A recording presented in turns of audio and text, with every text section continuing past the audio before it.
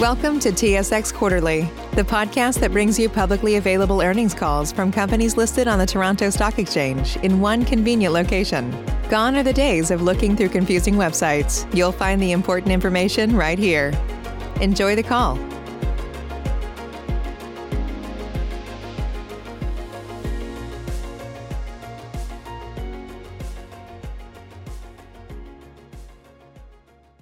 Welcome to KP Tissue First Quarter 2020 Results Conference Call. At this time, all participants are in a listen-only mode.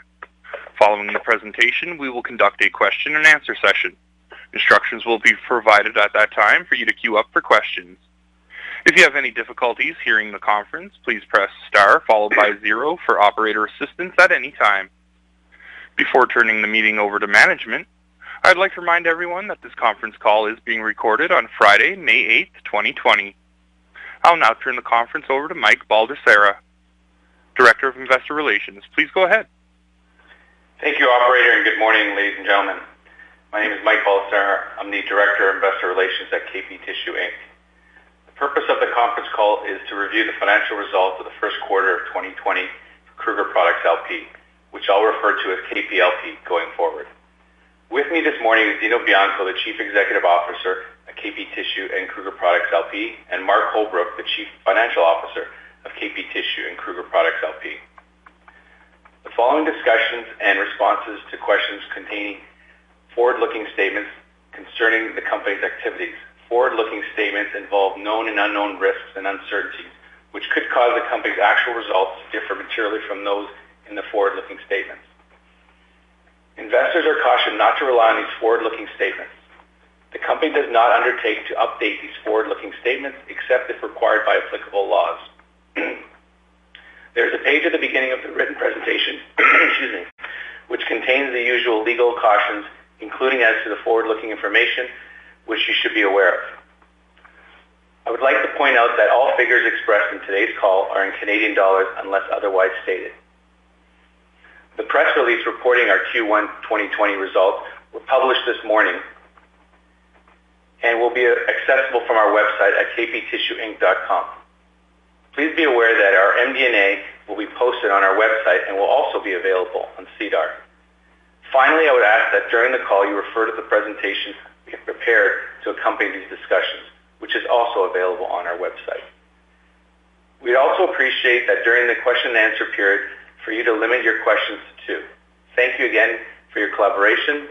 Now I'll turn the call over to Dino, our Chief Executive Officer. Dino. Thank you, Mike. Good morning, everyone, and thank you for joining us on today's call. Before I review our results, I want to recognize and thank the 2,500 Kruger Products employees across North America for their heroic efforts during this unprecedented time. Their safety and well-being has been our highest priority. Let me now discuss our results. We had a very strong first quarter driven primarily by increased consumer demand for our products due to the COVID-19 pandemic. Our primary focus during this pandemic was to ensure the safety of our employees and communities, and we put significant and immediate practices in place to do this. I'm so proud of how our employees rose to the occasion and successfully managed this tremendous surge in demand. This was achieved in the context of very challenging conditions and with all the uncertainty around the COVID-19 crisis. From an operational level, our plants and distribution centers ran full out to respond to the surge in demand to ensure that our products were available to our customers and consumers. I know consumers continue to see empty tissue shelves. However, our efforts helped improve the in-stock position as we're moving through this pandemic. Our strong manufacturing performance also reflects the benefits and progress of our Operational Excellence, or OPEX program, that we put in place last year, which I will discuss in a few slides. Excluding the divested Mexico business, revenue increased by $50.2 million, or 15.5%, to $375.1 million. Adjusted EBITDA was a very strong $51 million, up 116% over last year. By geography, Canadian sales increased by a very strong 16.6%, and U.S. sales grew by 13.8%. As we look at market pulp prices, NBSK and eucalyptus prices in Canadian and U.S. dollars were down over the first quarter of 2019. However, in Q1, NBSK pulp prices in Canadian dollars increased sequentially by about 3%. The year-over-year decline was 17%. The trend was very similar for BEK or eucalyptus, which was down 24% in Canadian dollars over last year. It's very difficult to predict, but for the remainder of 2020, based on industry forecasts, NBSK and BEK prices in U.S. dollars are expected to have a moderate upward trend.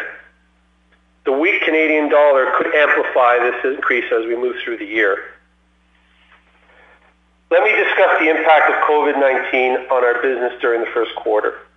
First and foremost, our focus was on the safety of our employees and the continuity of our business. We responded to the impending crisis quickly and activated our pandemic response and business continuity plans and protocols in late February. Our safety procedures included work from home for office staff, no external personnel in our facilities, increased daily screening, cleaning, and use of PPE. And with regards to business continuity, we extended the purchase of raw materials to manage supply chain disruptions that may occur. We proceeded with segregation of specialized personnel and put in place contingency planning on critical assets. I'm very pleased at how our team reacted quickly and prepared us for this unprecedented situation, and we did not have any major disruption in our business through the first quarter.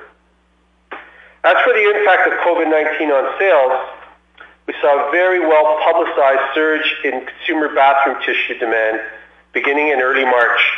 This was driven by pantry loading and increased usage as a result of work-from-home mandates.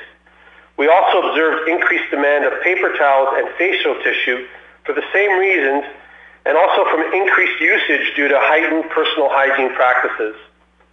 Over the next few months, we expect consumer demand to be negatively impacted, driven by high personal inventories and the relaxation of work-from-home protocols. Although our away-from-home business performed well in Q1, we do expect the business to face future headwinds considering end market closures and a projected slow recovery.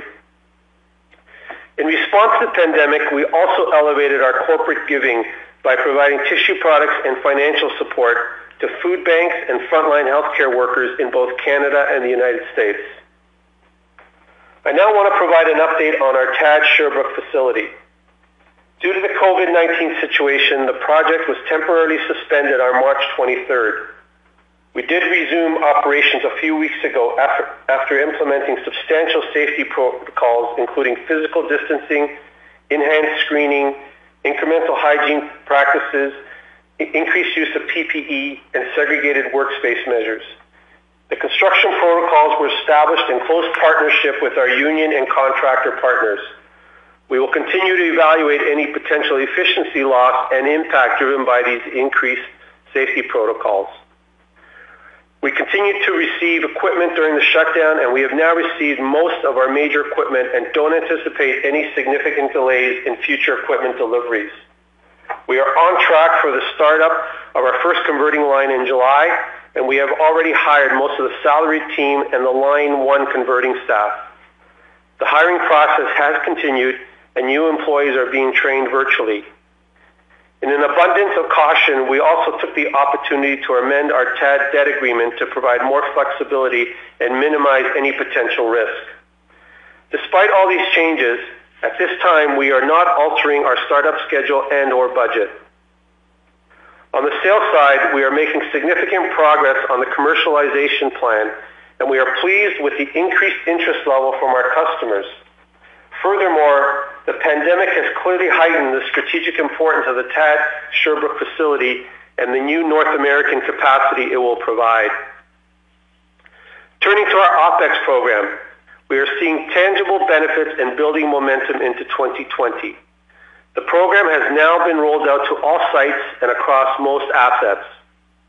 We have also expanded the focus of the program to now include waste reduction across the network. During Q1, our plants operated very well, and we are now achieving more stable, improved performance month after month. To meet the exceptional Q1 demand, We also reduced the number of SKUs that we produced, and this helped our operations run more efficiently and increased our output. As one of the tangible benefits of the OPEX program, we were able to reduce outsourced manufacturing costs when compared with the same quarter last year. And finally, I am pleased to say that we are on track to achieve the planned run rate cost savings by the end of this year of $15 to $20 million. Let me now turn to our away-from-home business. For the first quarter, we had good sales results, which were supported by solid orders coming into the quarter. Furthermore, we took advantage of some crossover opportunities into the consumer segment, and this is something that we will continue to look at. The situation will be somewhat different as we enter the second quarter, where we anticipate more challenging market conditions due to the severe impact of COVID-19 on end-user markets. The stay-at-home measures are also having a negative impact on sourcing sorted office waste paper, and prices are expected to increase significantly. We have done all the right things to rebuild the away-from-home business. At this stage, considering the success and progress achieved with the OPEX program, the future performance of this business will be mainly driven by market demand. Lastly, on our branded business, our focus remains on building our brands, and we are starting to see this translate into stronger share performance during the last 12 weeks. On a short-term basis, our marketing is more focused towards connecting with consumers and those in need during this COVID-19 situation. Our full-year marketing plan is being completely revised to reflect changes to our promotion properties and to better reflect the mood of our consumers. However, we remain committed to maintaining our investment in marketing during 2020. With regards to innovations and quality improvements, we remain on track to deliver on those plans. I am pleased to report that our new TAD product portfolio is progressing well, and we are also looking at opportunistically building distribution and supporting our White Cloud brand in the United States. We believe these actions will help strengthen our shares and build our leadership position over the long term. With that, I will now turn the call over to Mark, who will review our quarterly results. Thank you, Dino, and good morning, ladies and gentlemen. I'll now ask you to turn to slide 15, which reviews our financial performance for the first quarter. Excluding Mexico, revenues were up 15.5% to $375.1 million in the first quarter compared to $324.9 million for the same period last year. Adjusted EBITDA increased by $27.4 million to $51 million from $23.6 million in Q1 of last year, and increased sequentially by $5 million from $46 million in Q4 of 2019.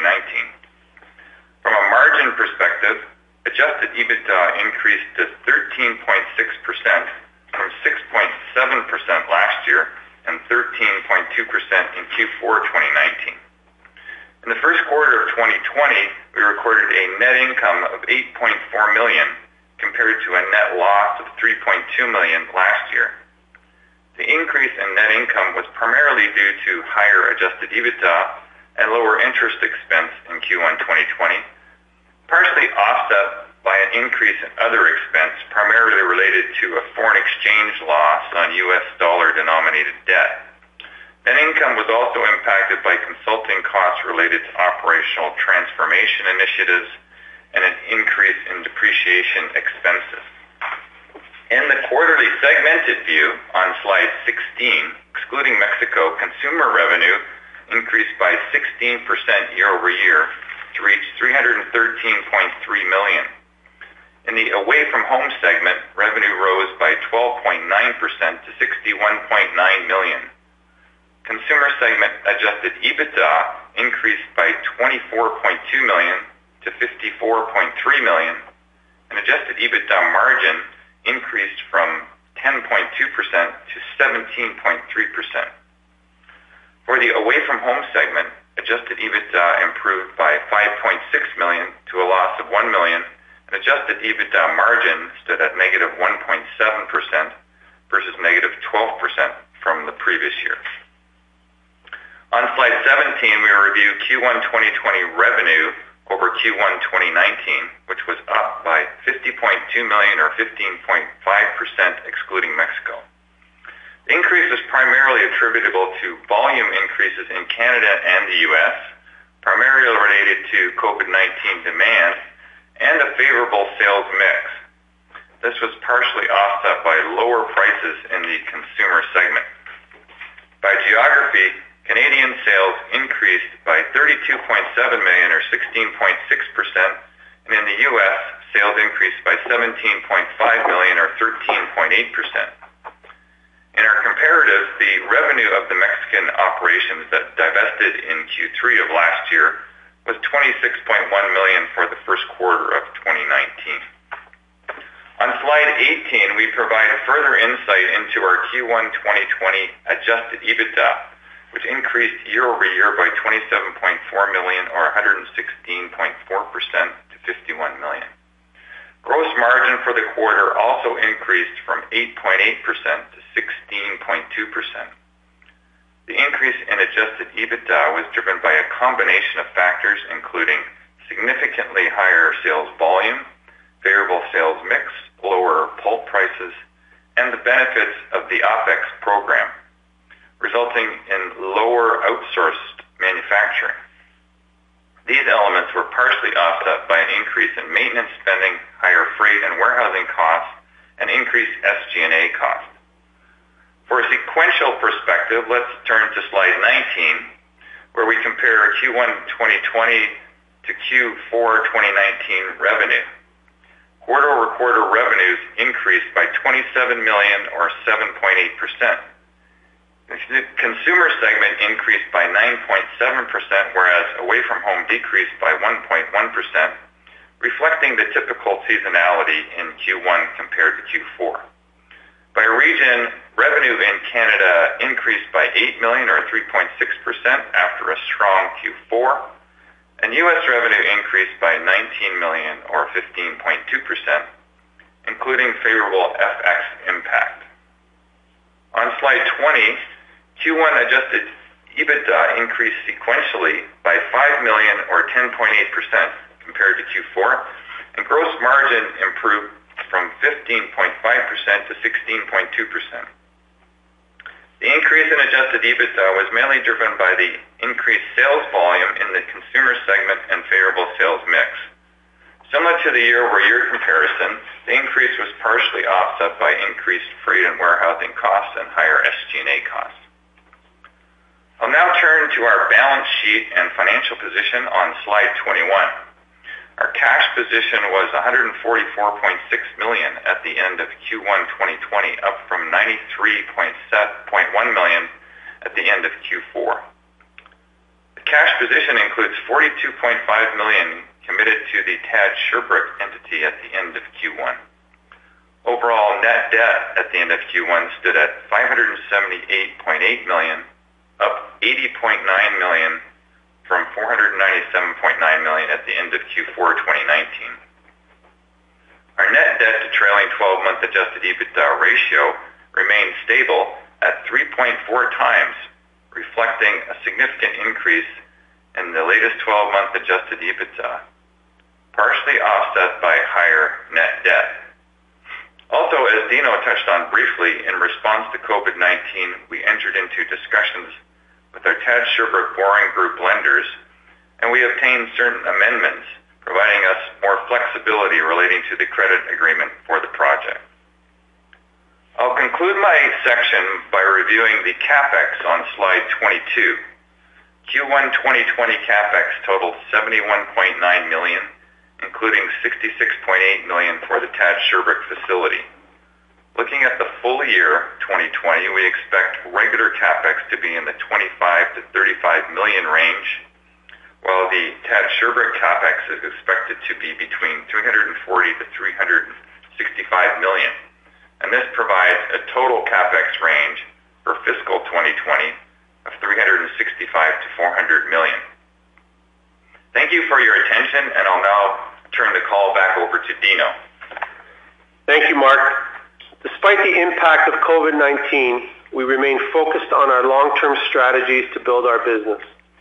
Specifically, we will continue to focus our energy on driving sustained top-line growth. Also, as mentioned, there are many efforts to improve away from home's performance considering the headwinds created by COVID-19. We will continue to grow our leadership position in Canada, building on the market share momentum of the past 2 quarters through greater investments in our brands. The benefits of our 2020 OPEX program will create a more efficient and capable supply chain network. This is a cultural change on how we run our facilities and assets and will drive improved safety, capacity, quality, and costs. Completion of the TAD Sherbrooke facility is a top priority considering its strategic importance and added North American capacity. I'm pleased that despite COVID-19, there is no material change anticipated to either the budget and or time frame of this project at this time. Finally, developing our organizational capability and culture of continuous improvement to drive future growth is a permanent part of our DNA. I think it's fair to say this was never more evident in the manner in which our employees have stepped up during this crisis. I thank each and every one of them for their strong dedication and heroic efforts, especially during these unprecedented times. Looking forward from a financial point of view, our business remains very strong and based on high demand for our essential products and anticipated favorable input costs compared to 2019. For our second quarter, considering the risks and uncertainties associated with the COVID-19 pandemic and the impact it could have on our operations, we are providing a general range of guidance for the adjusted EBITDA that is lower than the Q1 2020 and higher than Q2 2019. Thank you for your time and attention today. We will now be happy to take your questions. At this time, I'd like to advise everyone in order to ask a question, please press star, followed by the number 1 on your telephone keypad. And we'll pause for a moment while we compile the Q&A roster. And our first question comes from the line of Hamir Patel from CIBC Capital Markets. Go ahead, please. Your line is open. Hi, good morning.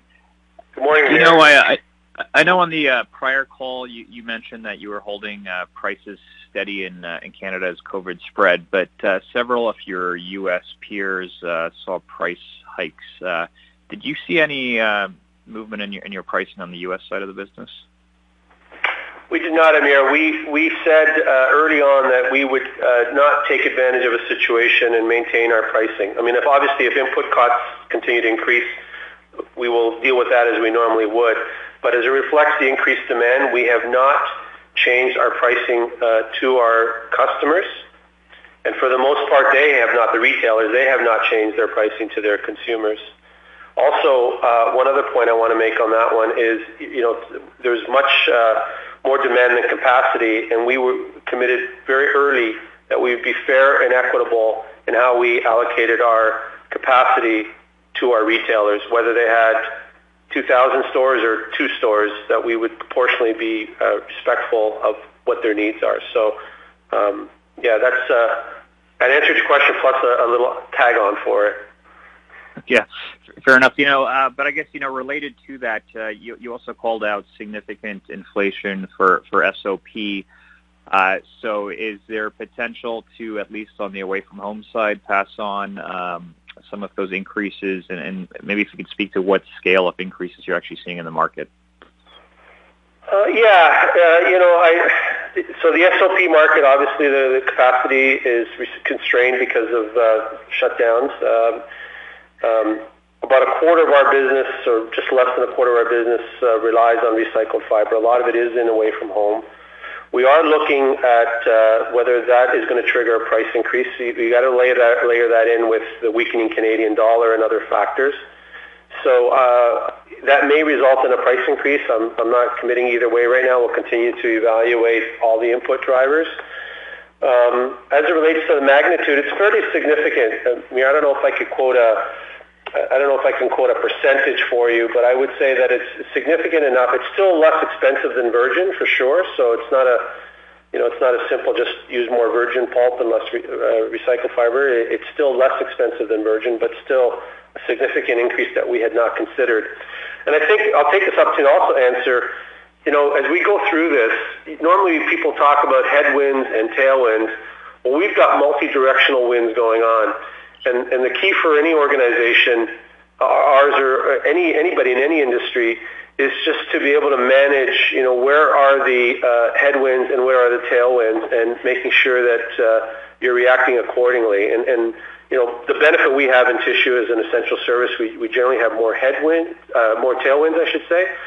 But there's pieces moving all over the place. The Canadian dollar weakens, and pulp prices, and demand, and SOW, and increased costs for COVID. So the goal for our organization is to look at it all and make sure that we minimize the risks and take advantage of the opportunities and come out ahead. Great, thanks. That's helpful. And just curious, when you look at on a full year basis, given the consumer stockpiling in retail and likely destocking later in the year and weakness in away from home, what do you expect the overall North American tissue market to be up this year in volumes, and how would you break that down between consumer and away from home? Yeah, Amir, I don't know if I'm that good right now to give you that number. At the end of the day, I'll stay true to my one. When I first came into the tissue business, I learned that it generally moves with population, and as long as populations are growing and the usage and the penetration, there's not much more to get there. So it depends on how many more bodies you've got. I think overall, when you look at AFH and when you look at consumer and when you look long term, it's probably a very true statement still. You're going to get some variations, AFH moving over to consumer. You're going to get some pantry loading that's going to change buying behavior. You're going to get some incremental usage, particularly paper towel and facial for hygiene purposes. But generally speaking, I would say over the long term, the market continues to be on a steady growth of about 1.5% to 2%. I would stick with that. Great. Thanks, Dino. That's all I had. I'll turn it over. Thanks, Amir. And again, as a reminder, if you'd like to ask a question, please press star followed by the number 1 on your telephone keypad. Our next question comes from the line of Sean Stewart with TD Securities. Go ahead, please. Your line is open. Thank you. Good morning. Good morning, Sean. A couple of questions. The sequential Q1 gains in consumer EBITDA, mostly volume gains in March, and looking at your slides, it looks like a lot of that was from the U.S. Can you give us a sense of what your capacity utilization looked like heading into the pandemic and what your operating rates look like now? And I guess a lot of that incremental volume is from Memphis. Maybe I'm misreading that, but any sense of how your operating rates have trended? Well, our industry in general runs at very high utilization rates. It's a very capital-intensive industry. Most operators run in the high 80s, low 90s. So there isn't a lot of firepower. It's not like one shift becomes 3 shifts and you can triple your volume. I think most operators operate at very high efficiency rates. So, we started improving our operating efficiency through OPEX last year, particularly at Memphis, which started, and then across other sites. And we came into the pandemic in a pretty good position with our assets. And I would say that we took actions that we may not be able to keep long term to increase demand, mainly deferred any maintenance that could be deferred so that our machines could run. Obviously, we also took the opportunity in some cases to run idle assets or assets that we aren't as cost effective, but we needed the volume. We utilized overtime and additional labor where we could, and the key one was reducing the number of SKUs that we produce so that our lines wouldn't have to deal with changeovers and can run much more effectively. So all those measures that we took, some that will keep going beyond the pandemic, and some that can only deal with short term, is what helped us get more efficient on production. And the other thing is, like most of our competitors, I'm sure, we had a significant depletion in our inventory. We're to the point now where we're literally can count it in single-digit days of inventory, even less than that we're making and shipping. So that was another way that we were able to offset the increased demand through increased production and then, of course, use of our inventory. So is it safe to say that the incremental volume in March was mostly inventory drawdowns versus production gains? How should I think about that split? Yeah, I think it was both, but I would say with a sudden impact like that, of course you're going to draw down your inventory. You know, you just can't react quick enough. So we had a big drawdown inventory, and we'll start to rebuild that slowly as we can. But when you get an immediate surge in demand like we got starting in mid-March or early March, the only way to deal with it is to go after inventory as you're starting to ramp up your assets. Okay, that's helpful. Second question, the Q2 pressure you're going to see in the away-from-home business, can you give us any sense of the volume impact, and if you're forced to curtail production a little bit? I'm just trying to gauge carrying costs on the fixed cost side as you take potential curtailments and how that might affect margins for the away-from-home business.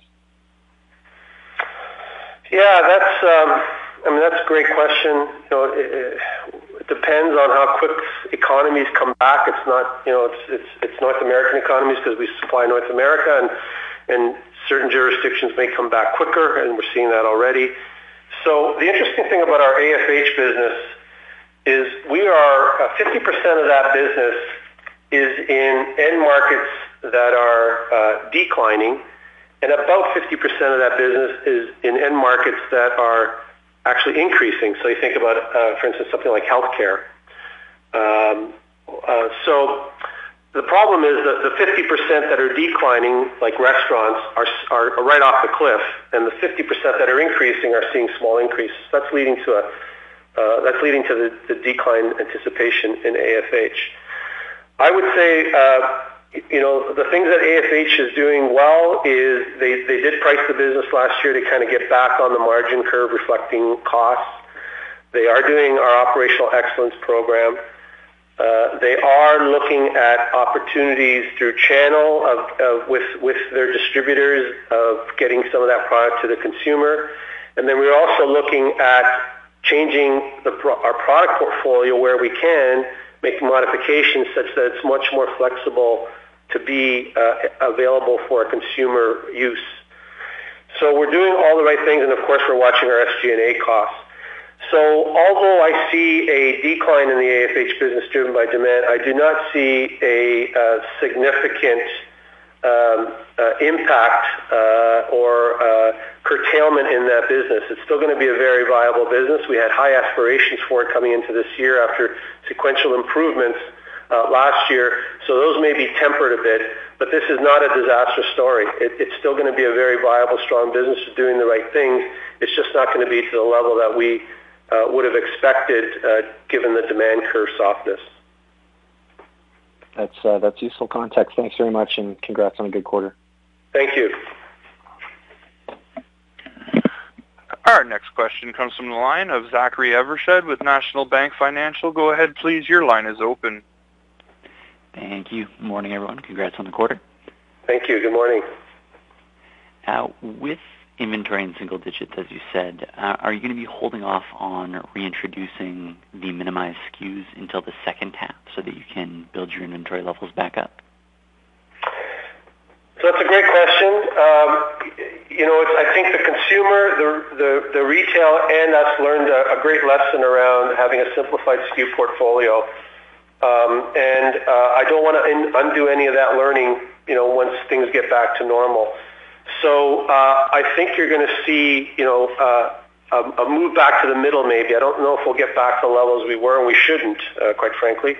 But yet I don't think we can sustain the reduced SKU portfolio that we've got today. So somewhere in the middle will probably be a balance of giving consumers and customers the choices they need, whether it be a size or format, and still keeping our operating efficiency strong.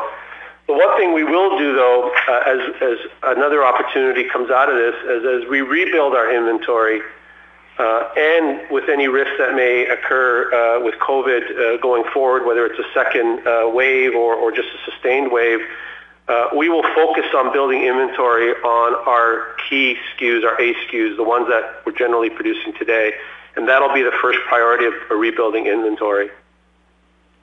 That makes sense. Thanks. And in terms of that huge demand spike that we saw, how much do you think is stockpiling, and how much are you expecting consumers to continue to hold higher levels of tissue at home going forward? As in, how much of a reversal do you see over the coming year? We try to look at this number many different ways. It's an interesting number to try to figure out. Rough numbers, and every company is going to quote a little differently, so I apologize if you may be hearing different numbers from different companies. But we expected, with stay-at-home protocols, just the fact that there's more people in the household, that there'd be a 30% increase in consumption versus what may have happened previous to that. And obviously they're not going to the office, they're not going traveling, they're not going to sporting events and conferences, etc. So that should have resulted in a 30% increase, and likely stay as long as restrictions in travel and away from and at-home protocols remain in effect. When we looked at inventory loading at the consumer level for in-home, it ranged anywhere from, so we segmented it, and I think the average number that we looked at looked anywhere from 3 to 5 weeks of loading. That's an average number. Many consumers bought a year, and some consumers didn't buy any extra. So it's an average number that we looked at looking at our consumption data. I would also say how and when the consumer will deload that and get back to normal will depend on their confidence in the supply chain. The more they go to stores and see shelves full, I think that'll give them comfort that the supply chain is back to stable, and they may be deloading. So I think it'll be a slow deload over the year at home. It won't be as rapid as obviously the load that took place, and it'll all be dependent on obviously what's going on with COVID-19, but also their confidence in the supply chain for tissue. That's great color. Thanks. That's my two. I'll leave it there. And again, as a reminder, if you'd like to ask a question, please press star followed by the number 1 on your telephone keypad. And our next question comes from the line of Paul Quinn with RBC Capital Markets. Go ahead, please. Your line is open. Yeah, thanks very much. Morning, guys. And morning, Paul. Morning, Paul. Just a question on the away-from-home business and your ability to switch some of that into the consumer side. What is that ability in terms of, I guess, percentage of what you're currently doing in away-from-home? Well, that's a great question. There's some products that we make today that are suited for away from home. So think of a single roll bathroom tissue that you would see in a hotel. It's packaged for an away from home location, but it's not easy, but you can certainly put 12 of those in a box and have it available for a consumer use. So things like that are easier to do. Some of our napkin business as well. So napkin's a napkin. It may not be configured the right way, so we may have to do some additional co-packing or get a UPC or an outer wrap on it to make it available for a grocery channel. So things like that are things that we're looking at. The other thing also is we sell through distributors. So a lot of the distributors that we sell through have also been focusing their attention on providing more product for consumers and what would normally be through the grocery channel. They've had to change their business models as their end markets have dried up. So they're using our product and making it available to consumers as well. So even though we're selling to the same distributor, some of that product that used to go to AFH is now going to a consumer use. Okay, thanks for that. And then just, I think you outlined your cash position. What's your total liquidity right now? Paul, good morning. We have in our liquidity, we break it out in our MD&A, and we show the restricted group, which is our main bank syndicate, about $217 million available. That's including the available loan revolver as well as any cash on hand. Okay, great. And then, go ahead. Sorry, I was just going to, you pointed out higher SOP costs, and potentially higher pulp costs and a weakening Canadian dollar. What's your hedging strategy with respect to currency? In terms of currency, when we're buying on pulp or SOW, we really buy that in without any hedging going on. And from the standpoint of the market that is at right now, that is obviously a 140 exchange rate would be considered negative when it comes to buying pulp and SOW in U.S. dollars. But we have that practice, and I think it's worked out well for us because we've been able to manage the movement in pulp on that basis. Okay, and then I guess lastly, I might have missed this, but the inventory drawdown in the quarter was how much? You didn't miss it. We did say it. Yeah, we're not going to release our inventory positions, but you'll see on the balance, when you look at our financial statements, you should be able to get a directional number there. That would be down? Yeah. Okay, thanks, guys. Best of luck. Thanks, Paul. And there are no further questions in queue at this time. I would like to turn the call back over to our presenters. Thank you for joining us on this conference call this morning. We look forward to speaking with you again in August following the release of our second quarter results. Again, thank you. Stay safe and have a great day. This concludes today's conference call. You may now disconnect.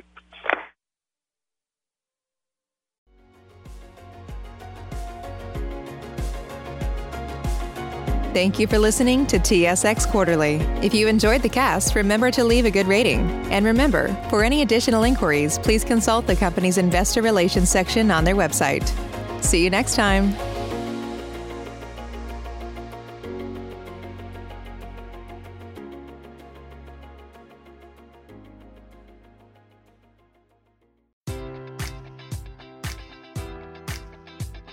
Enjoy all your favorite sports like never before at BetMGM. Sign up using code Buckeye and receive up to $1,500 back in bonus bets if you don't win your first bet. When you register with BetMGM, you'll get instant access to a variety of parlay selection features, live betting options, and the best daily promotions in the business. And with BetMGM at your fingertips, every play and every game matters more than ever. Place your money line, prop, or parlay bets with the king of sportsbooks today. Sign up using code Buckeye and receive up to $1,500 back in bonus bets if you don't win your first bet. BetMGM and GameSense remind you to play responsibly. 21 plus and present in Ohio, subject to eligibility requirements. Rewards are non-withdrawable bonus bets that expire in 7 days. Gambling problem? Call 1-800-GAMBLER in partnership with MGM Northfield Park.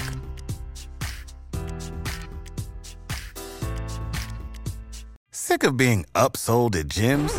My guy, you're currently a base member? For $90 more, I can upgrade you to our Shred membership. For $130 more, you'll be a Swole member. And for just $300 more, you'll reach Sweat Platinum.